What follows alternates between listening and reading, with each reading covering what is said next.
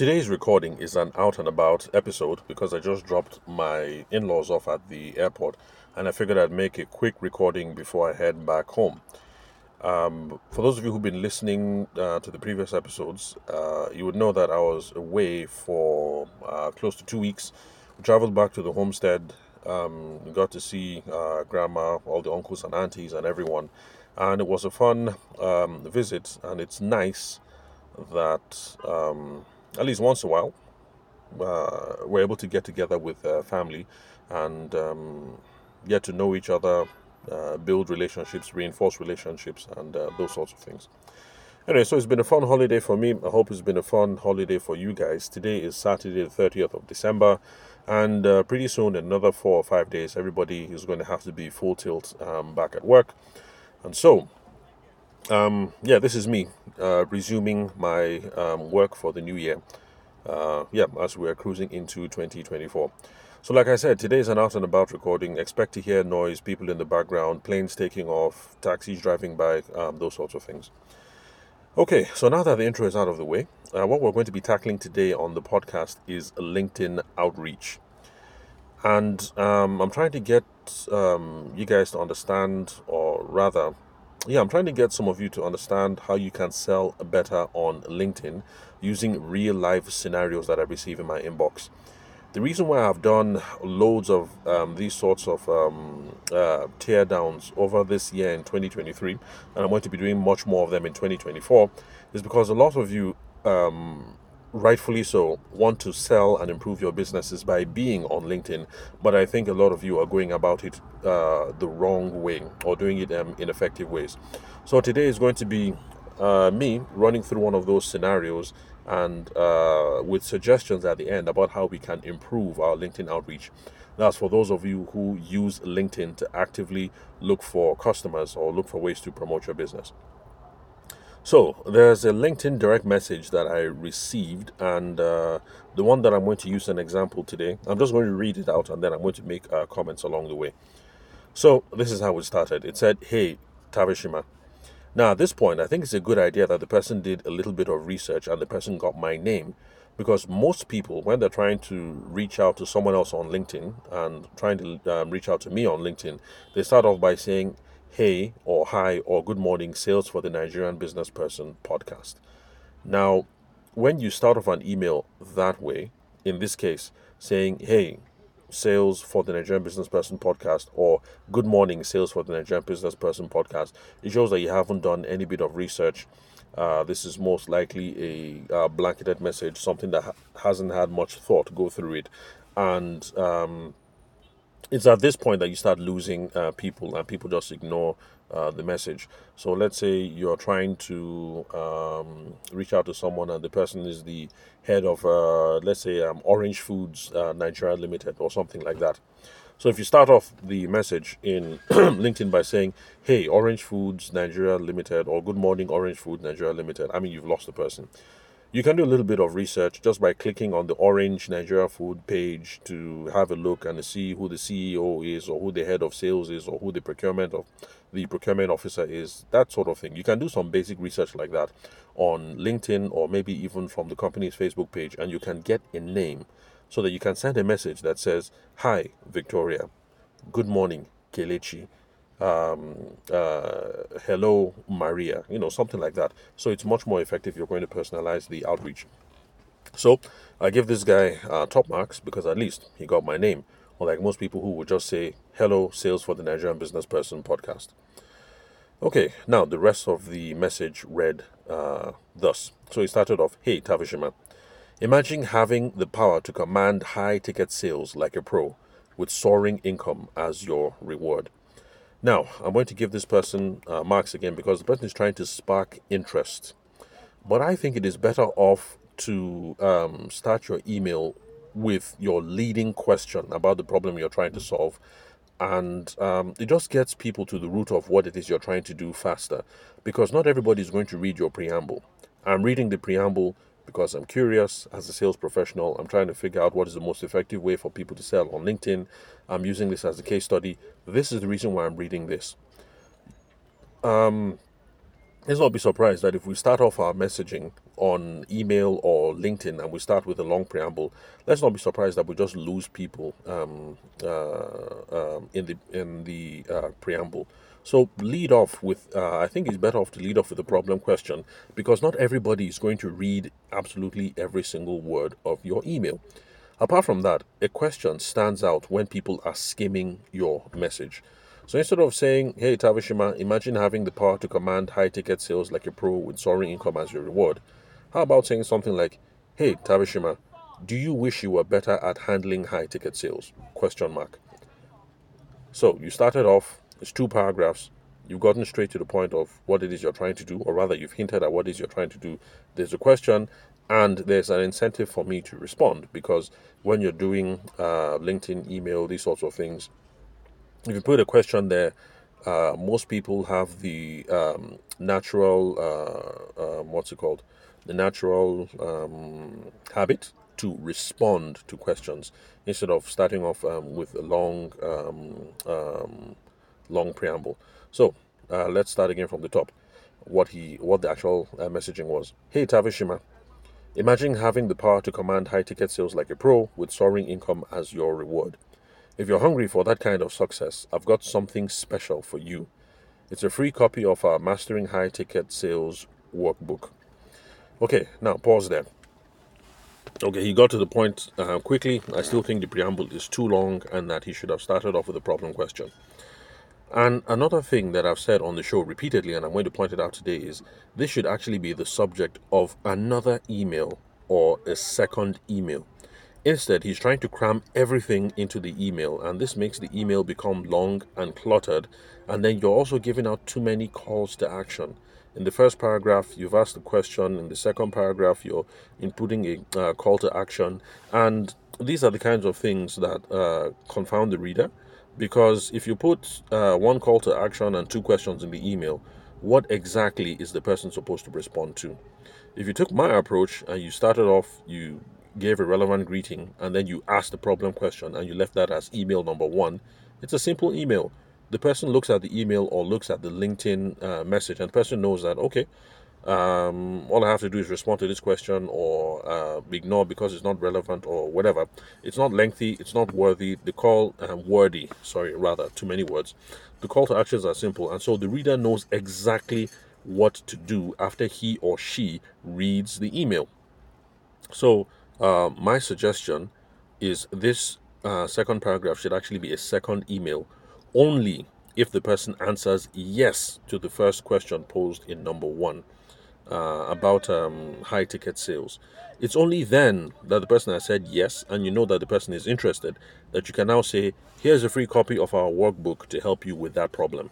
Download it by tapping on the link below." And now you can see that the second email has only one call to action. Email number one has one question. The person answers, you know that they are interested. Email number two has only one call to action. The person responds by downloading, you know that the person is further interested. Okay, so now let me go back to the top. Let's read what the person actually said. Okay, so hey Tavishima, imagine having the power to command high ticket sales like a pro with soaring income as your reward. If you're hungry for that kind of success, I've got something special for you. It's a free copy of our Mastering High Ticket Sales workbook. To grab your copy and start your journey to high ticket sales mastery, just reply with yes or a thumbs up. Okay, now, okay, let me give a comment here. Okay, so on the face of it, this message, I also suspect that he would send this as an email to other people. It's not just LinkedIn outreach. So it's well crafted and he doesn't take too much time. He gets straight to the point, even though I think it could have been shorter. But I don't think this could have been. This didn't have to be two paragraphs because people don't really read anymore. People just skim through the message, and so make it easier for your message to stand out while the audience is skimming. I guess that's why I'm going on and on about this thing of keeping your emails short, keeping your LinkedIn outreach short, and keeping things to one call to action, keeping things to one simple paragraph. Now, the whole idea behind it is this. I know that you think you're trying to sell on LinkedIn, you don't have much time, so you're trying to cram as many things as possible. What you should be aiming for is engagement and little bits of traction that shows you whether you're on the right path or not. That is why this multiple message approach actually I think is best. If you start off by trying to figure out are they interested, they reply yes. The next thing you send your the valuable thing in this case, the workbook they downloaded, it shows that they're also interested as well. It shows that you're getting traction and that you're moving forward in this business relationship. You cram lots of stuff into the email, I guarantee you people skim and they think, okay, maybe that's interesting, I'll get back to that later. There are multiple calls to action, they don't respond to anything, and you just lose lots of people in that process. So I know that what I'm suggesting is a little bit more work, but I really think we should take the time to slow things down. Yes, it might be more work, but with the engagement going up, the chances of closing the sale would also go up as well. Okay, so he put the person signed off with another paragraph, and this was the final paragraph. If this is not your thing, no worries at all. I'm here to help you share your top priority for leveling up in your business career, and let's make it happen together. So, in my own opinion, I think this sounds like a weasel out. Okay, let me read it in the context so you see how everything flows. Okay, don't worry, this will be the last time. I'm sure it's getting repetitive, me reading it over and over. Okay, so, hey Tavishima, imagine having the power to command high ticket sales like a pro with soaring income as your reward. If you're hungry for that kind of success, I've got something special for you. It's a free copy of our Mastering High Ticket Sales workbook. To grab your copy and start your journey to high ticket sales mastery, just reply with yes or a thumbs up. And if it's not your thing, no worries at all. I'm here to help you if you share your top priority for leveling up in your business career, and let's make it happen together. Now, that final paragraph, for me, I think it's a weasel out. And I don't think it's a good idea to weasel out like that. I think you can be much more direct about the whole thing. So, instead of trying to cram all of this in one email, why not schedule a follow up on email number 3 and then ask questions to get a sense of why no one is taking advantage of your free offer for sales resources? So, okay, so in my own opinion, email number 1, appropriate greeting with a question to see if they are interested. Short and sweet, 2 paragraphs max. The person responds, yes, they're interested. Then the email number 2 would be, here is our free, what's he offering here? Workbook. Email number 2 is be, here's here's our workbook, downloaded by following this link. Now, I'm assuming that if you're involved in this kind of business on the back end, you have the tech to be able to figure out whether the person downloaded or not. Now, instead of putting a weaseling out paragraph, email number 3 should now be following up to find out, did the person download? What did they find insightful?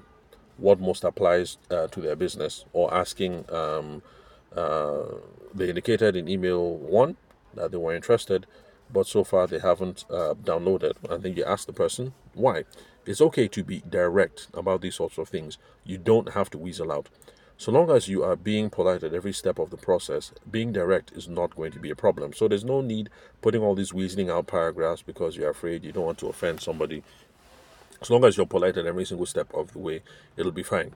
So, bottom line, what this person crafted was good, was not bad, well written, but I think he tried to cram too much. So this is my recommendation, and this is my shorter version, just in case there are those of you listening to today's episode who don't quite get the point that I'm making. So if it were me handling this account, this is how I would have done it. I would have sent email number 1, and email number 1 would have been this: hey Tavishima, do you wish you were better at handling high ticket sales?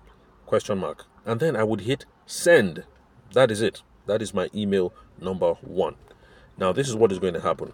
Most people are going to ignore this email because, let's be frank, not everybody needs what you have. Not everybody wants what you are offering. So be okay with the fact that you send this email and maybe 80% of people are going to ignore. Because, you don't know the future. None of us have a crystal ball to tell us who the perfect prospect is, the perfect candidate for our business. If we did, we would all be millionaires, but we're not. So be comfortable with the fact that lots of people are going to ignore. That's just how it is in business.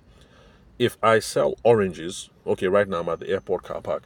If I sell oranges, and the oranges are nice and juicy, and I know that they're the best tasting oranges in Abuja ever, or the most tastiest oranges ever made. The truth of the matter is, right now, not everybody is in the mood for oranges. You have to be okay with the fact that you're going to walk through the airport. Okay, no, they won't let you into the airport lounge. You walk through the airport car park and wherever, and most of the people are not going to be in the mood for oranges. That's just how business is. So be comfortable with the fact that lots of people are going to ignore you. It just means we have to get better at prospecting, looking for the ideal people that we have to reach out to, and then the level of engagement that we get is going to go up.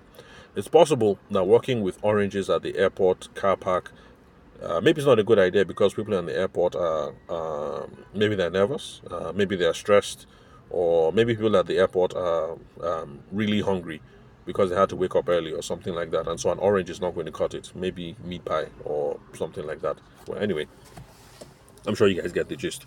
So for me, that would be email number one. Hey Tabishima, do you wish you were better at handling high ticket sales? Send.